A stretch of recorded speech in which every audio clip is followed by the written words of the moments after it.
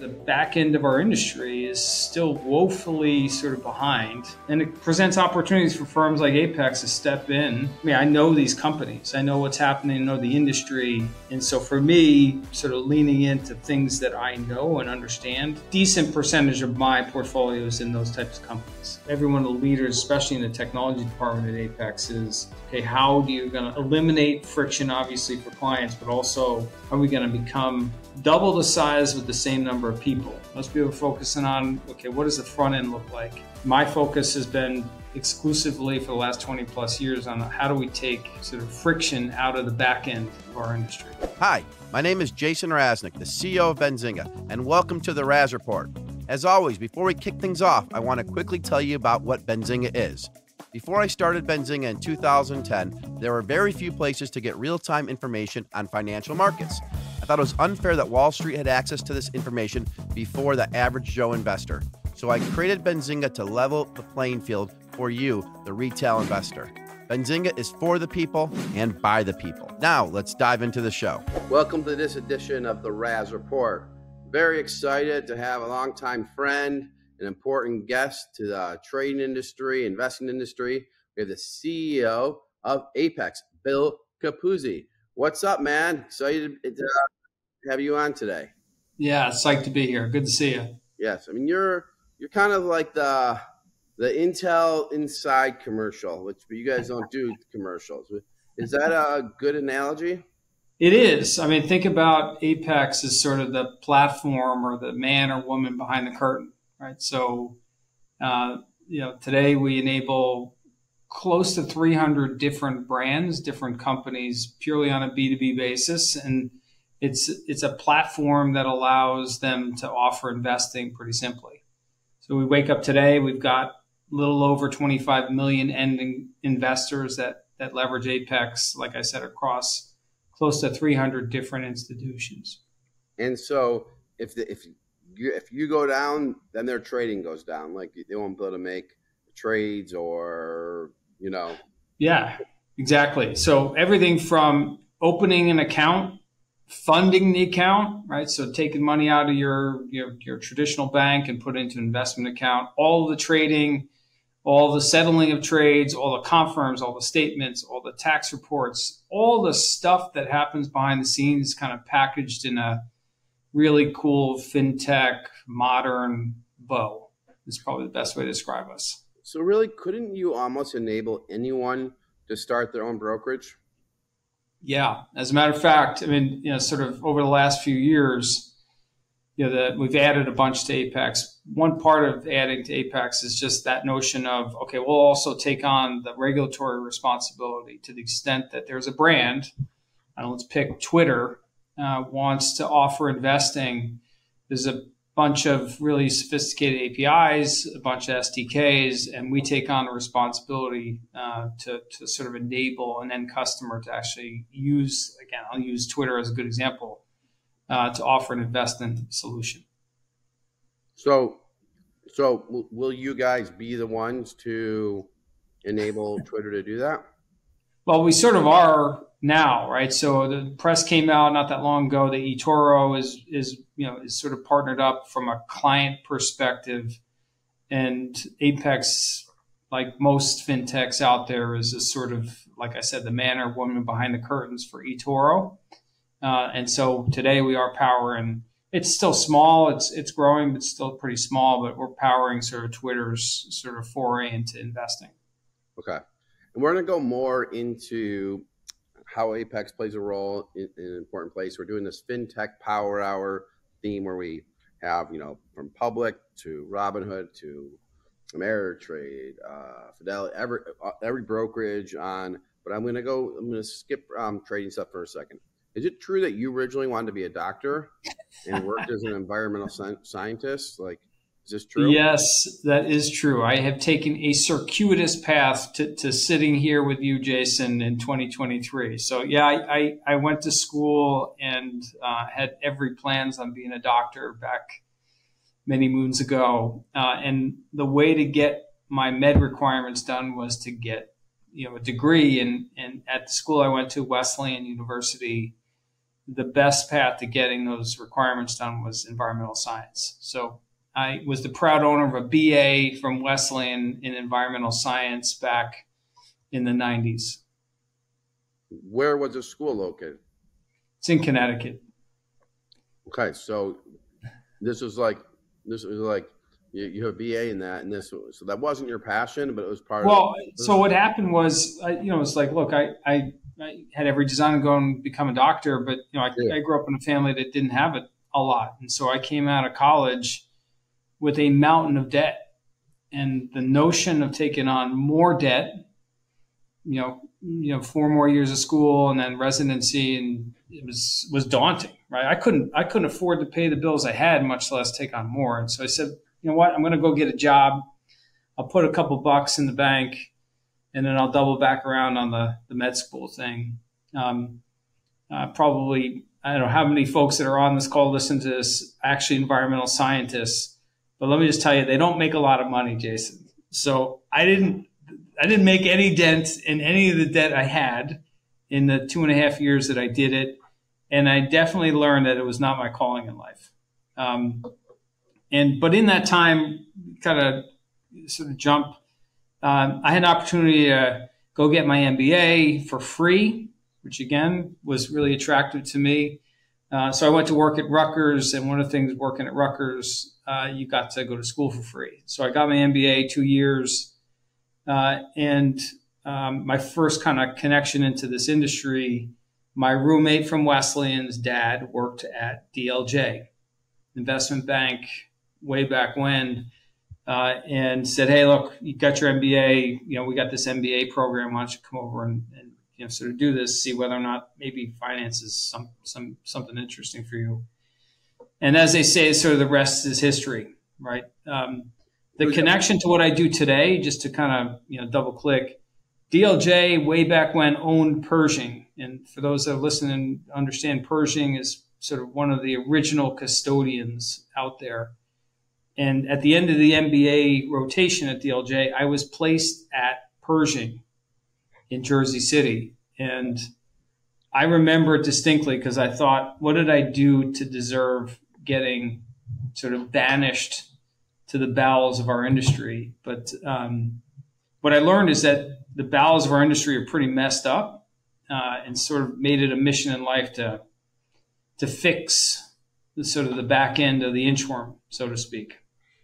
So you sort of got to learn it a little bit while you're at DLJ?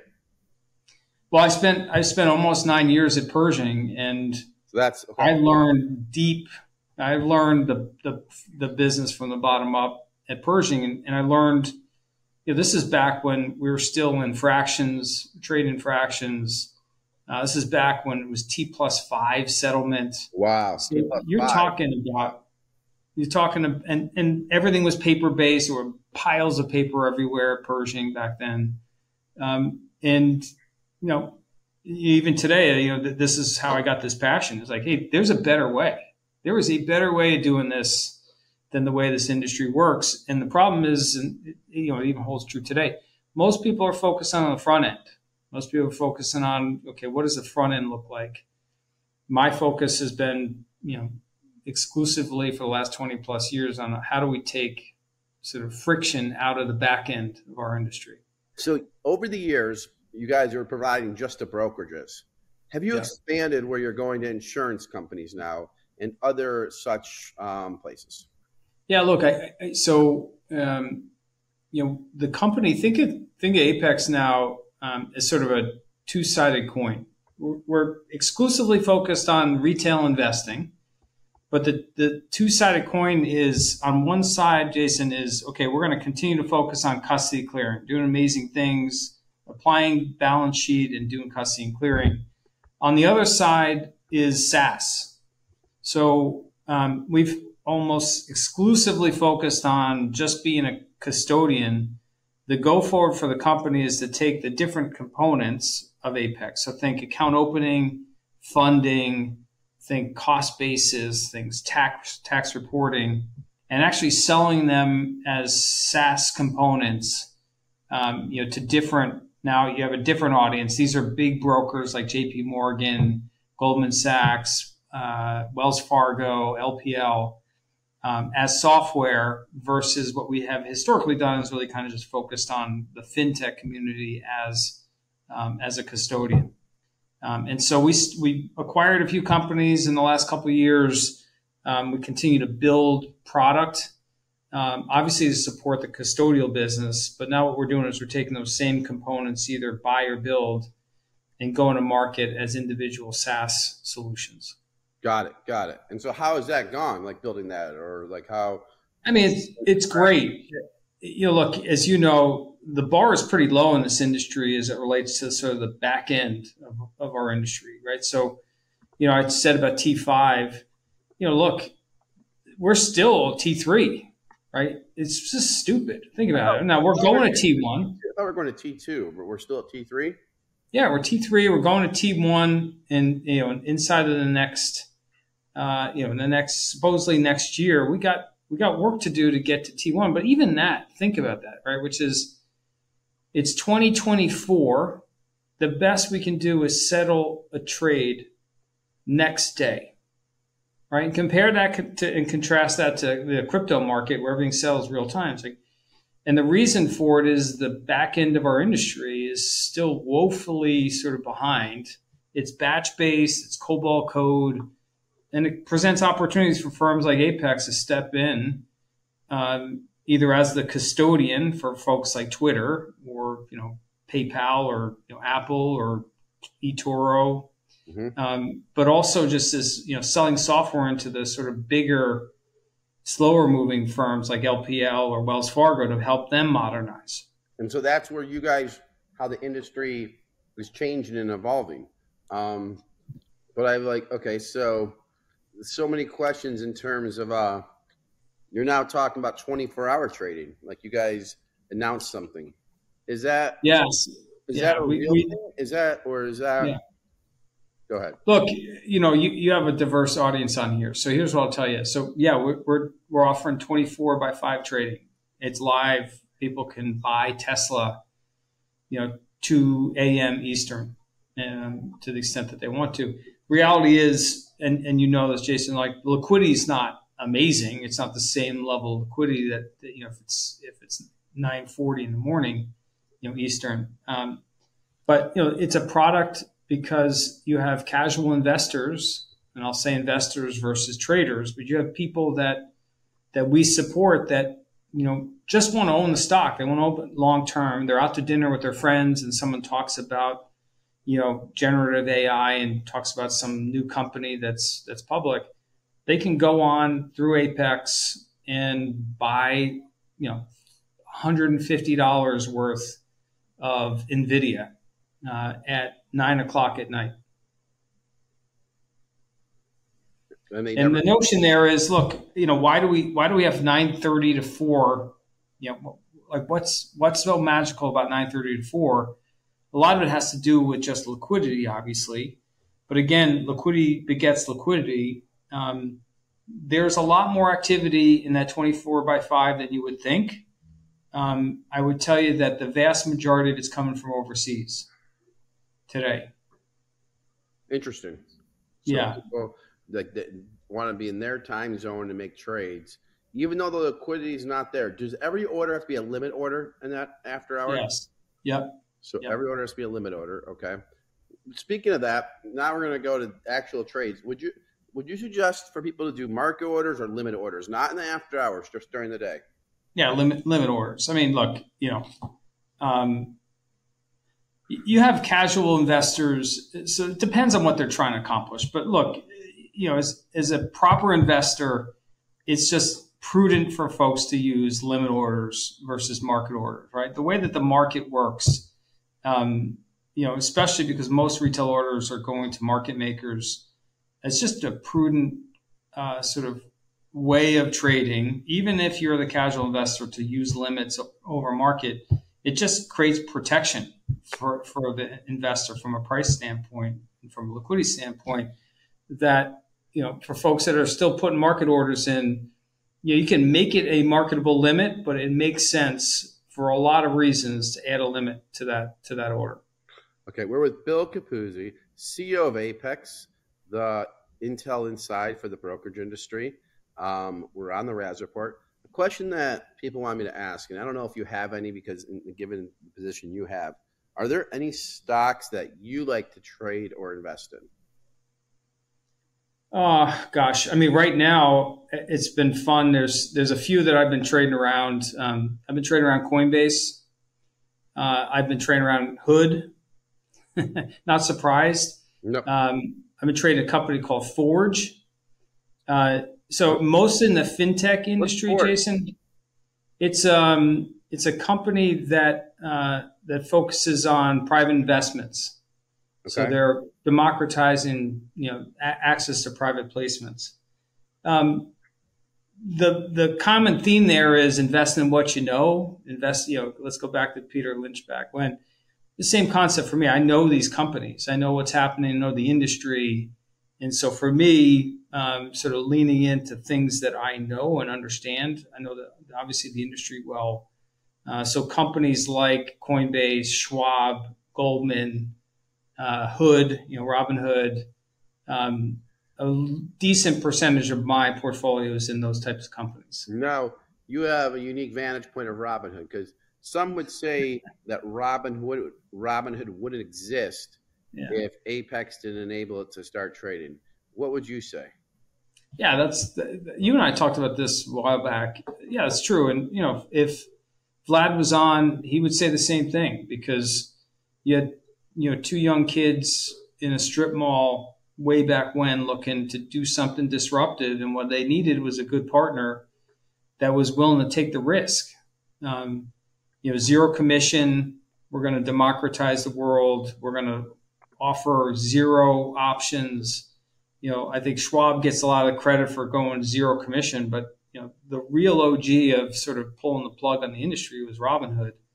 100%. And they couldn't have done that if it weren't for Apex. So, Bill, did you get nervous because you already had clients that existed that weren't zero commission? Was this something where you're like, okay, I'm about to have a moment where like the Ubers of the world comes into the taxi cab industry? Yeah, look, so there's obviously from that point, the rest of the industry, specifically Apex client base, all started to go zero commission. And, we built a platform for scale, right? So, the commission side of it, Jason, for brokers was, I don't know, let's call it 10% of the revenue. So like, okay, give up 10% of the revenue to be disruptive and create something different was worth the bet, right? And so it was certainly a bet. We took stock in Robinhood, which, played out well and it didn't play out well and it's playing a little bit better now. But, had it not been for us to lean in and sort of allow for opening accounts with no paperwork, zero commission, connecting dots between crypto and equities, zero commission on options, I think the industry would be a very different place today.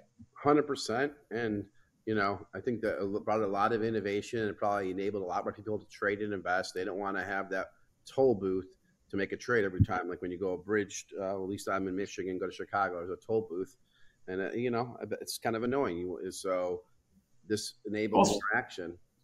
Well, right? Think about it, right? So I'll speak for myself. You and I are close-ish in age. Think back to, when I got a 21-year-old son.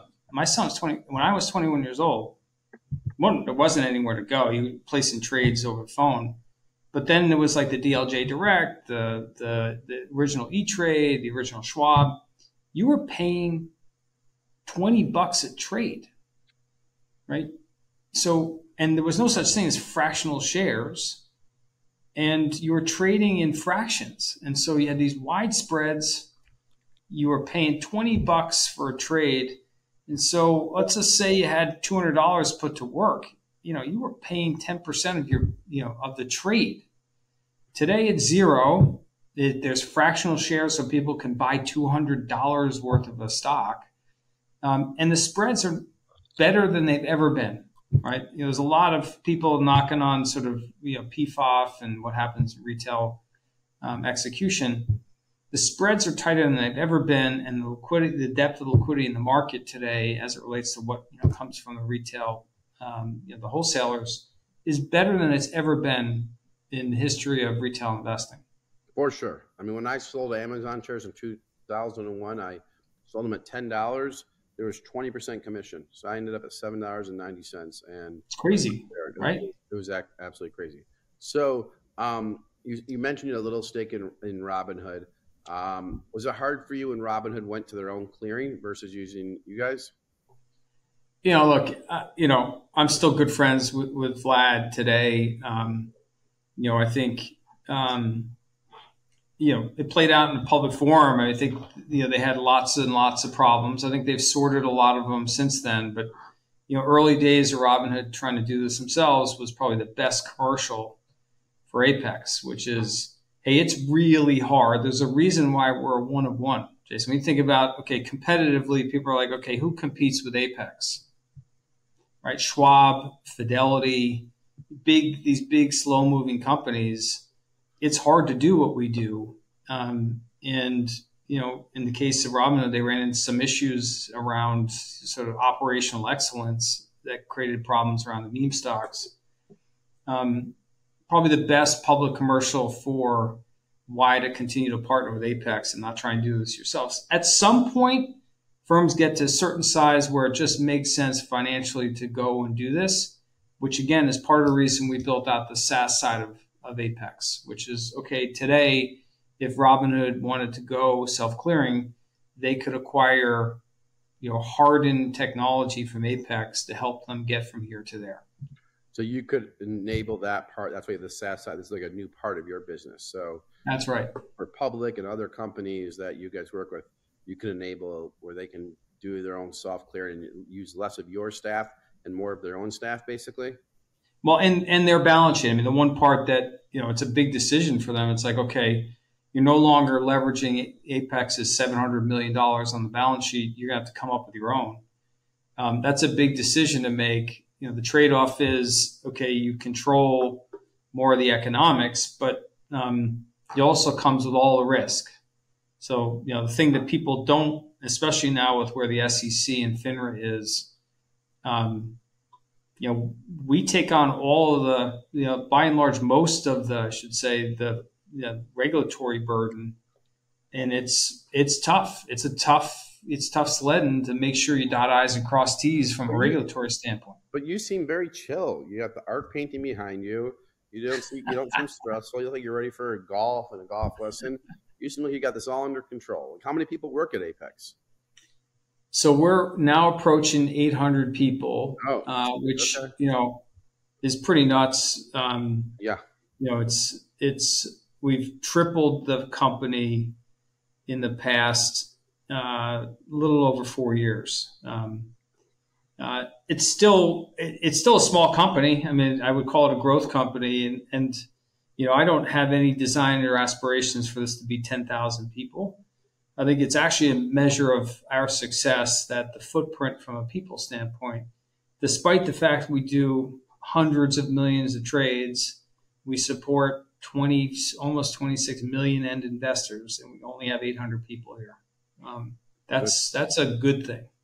That's amazing. Now, given what you guys do in the Intel Inside analogy, I'm sitting here thinking, wouldn't Apex be a great acquisition candidate for like a Charles Schwab or Fidelity? And you get M&A overtures a lot. We do, yeah.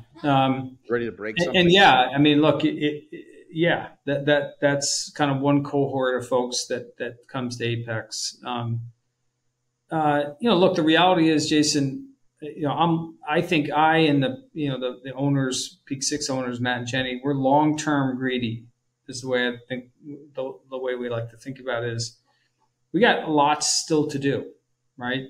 And what I worry about, is one of the names you just mentioned is like you get sucked into a big company, you lose, the industry loses, and it loses because, inevitably some of the DNA, some of the mojo of Apex will just, dissipate into a large organization.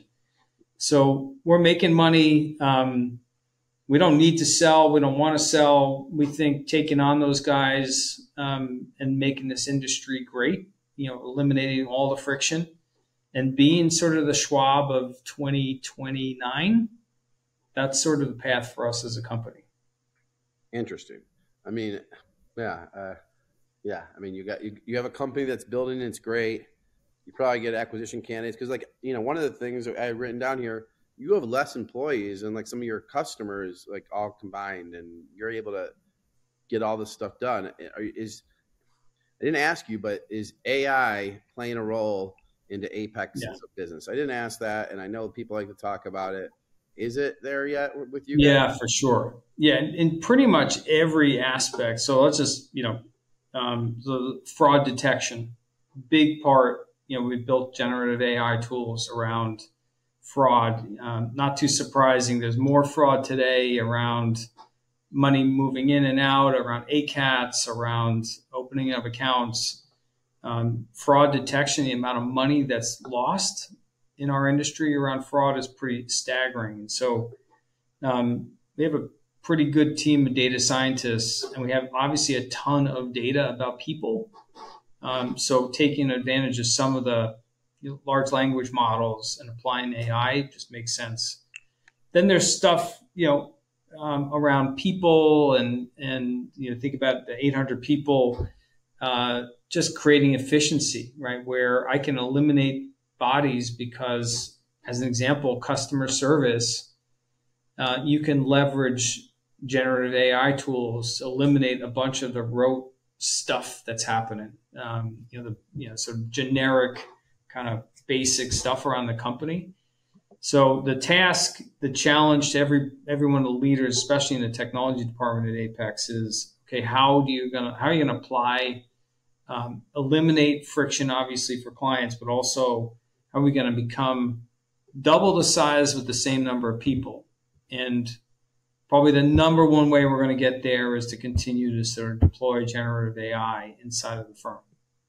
It is crazy what has taken place, especially we're from a content company. We're the largest vendor of financial news to the North American brokerage space, and we have tested it and seen it, and it's a different world. I mean, we could have someone who's remote write articles, but they were using AI the whole time, and it's a different world out there. What has happened in the last 3 months? And my kids, I have a 13, 11, and 6. What they can do with AI, they had to create a PowerPoint for Civil War, and my daughter showed me that she can hit 3 buttons and have one done. It's really unbelievable. Well, I'll give you. So I tasked everyone in the company. What I said is, hey, if you think Bill Capuzzi is going to walk around Apex and have AI pixie dust, and I'm going to sprinkle it over your head and sort of decree AI within different areas, it's just not the way it's going to work. And I have a gentleman who works in one of our data science teams, and he had a particular challenge. His challenge was he didn't know the holidays at Apex. And make a very long story short, he basically took our employee handbook, our WSPs, our sort of standard operating procedures. He loaded them all into AI, into generative AI model. Built a plugin within Slack, and we're about to roll it out to all employees, which is ask any question you want about what is the per diem policy at Apex, what's the holiday schedule, what are our typical hours, what's the addresses of our company, and those little things. You think about little things like that. That would typically be a question in Slack to somebody at HR that would have to answer it. Right. And you multiply that times 1,000, and that creates real impact. Right. So it's a million different small paper cuts, but they all add up to something pretty massive. That's an amazing story. That's an amazing story. That will be one of the headlines that come out of this interview. Using AI to make your internal company more sufficient. Here's a real life example how you did it. That is, yeah. And by the way, he, like I said, it wasn't like I beat him over the head and said, hey, figure out how to do this. He had a particular challenge, took it on himself, got on a Zoom with me and said, hey, here's what I did. It was like, this is exactly what we need to do. Was he a developer? Over and over and over. Was he a developer? He worked in our data science department. It's amazing. All right, we have 2 more questions. So I'm not even going to ask about AI potential. I'm going to switch to What is the best part of your day working at Apex? I don't know. I think it's two things. One is I'm in Austin today, Jason, and lots of people say this, but I really mean it. It's the people. I really enjoy. I hated the pandemic for lots of reasons, but one of the reasons I hated not connecting with people. And so I'm in Austin. I was in Chicago a couple of days this week, and then I just flew down here last night. I don't know, there's about 100 people in the Austin office here. Average age is about 24, and it's pretty fun to hang out with a bunch of young folks and talk about kind of how we're going to continue to disrupt. The second thing I'd say is the clients. And it's fun to go out and say, okay, how do we make your life better? Right? What else could we be doing? This is what sort of spurred the 24/5 trading. We're about to roll out fractional fixed income trading. Those all come from, good relationships, tight relationships. I'm interested in this fixed income because fixed income is still 20 years ago. I mean, I'm making phone calls. I own a lot of T-bills and municipals and all this stuff, but it's nowhere efficient. Yeah, open an account with one of Apex's clients, and you'll get a much better experience inside of probably the next 30 days. Dying to see. I would say 70% of my portfolio, probably 80% is T-bills and municipals. 20% is the other stuff. Yeah, look, it's this is what we do. Is like, okay, how do you democratize? How do you lower the barriers? How do you make it really simple so that Jason can go on and said, like buying T-bills is pretty hard to do, right? Go on, put in $1,000 and buy a fractional T-bill, with a limit order, just like you'd buy an equity, and get the execution right away, right? No request for quote, none of the nonsense that happens. Like you said, fixed income is still in the 70s. It is. And so we found, sort of a path to create a much more seamless experience for John Q. Public. This one, I'll believe it when I see it. Usually I'll say I believe, because I'm going to tell you. So offline, I'll tell you which client to sign up for, open an account. You'll tell me. And I want the feedback from you as to that experience versus what you're doing today. Okay. All right. And again, we're with Bill Capuzzi, CEO of Apex. Maybe you'll get to see him at we have a Future of Digital Assets and then a Benzinga FinTech Deal Day this year in New York.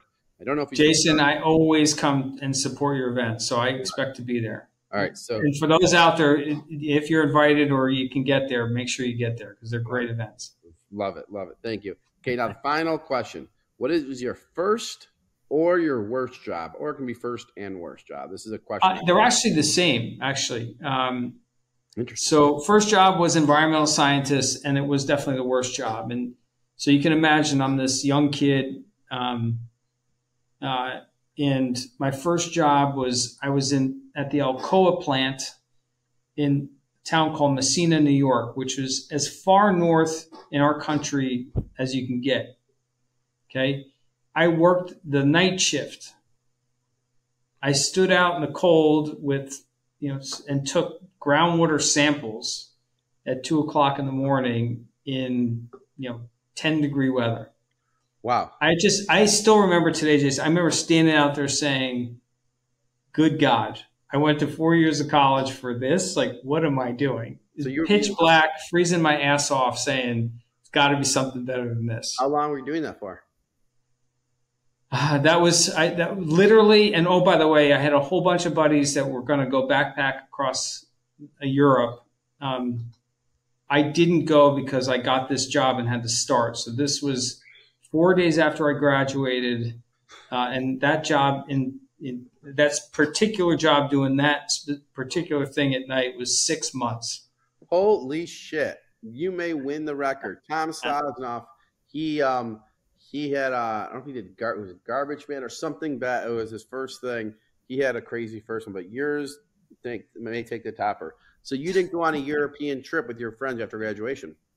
They all went and had an amazing time, and here I am working the night shift, taking groundwater samples. I wasn't taking groundwater samples, but we have that in common. We both didn't do this amazing senior trip. that we should have done and wish we can go back 20 years or 25 years or 30 years and do that, because that is something that we missed. Exactly.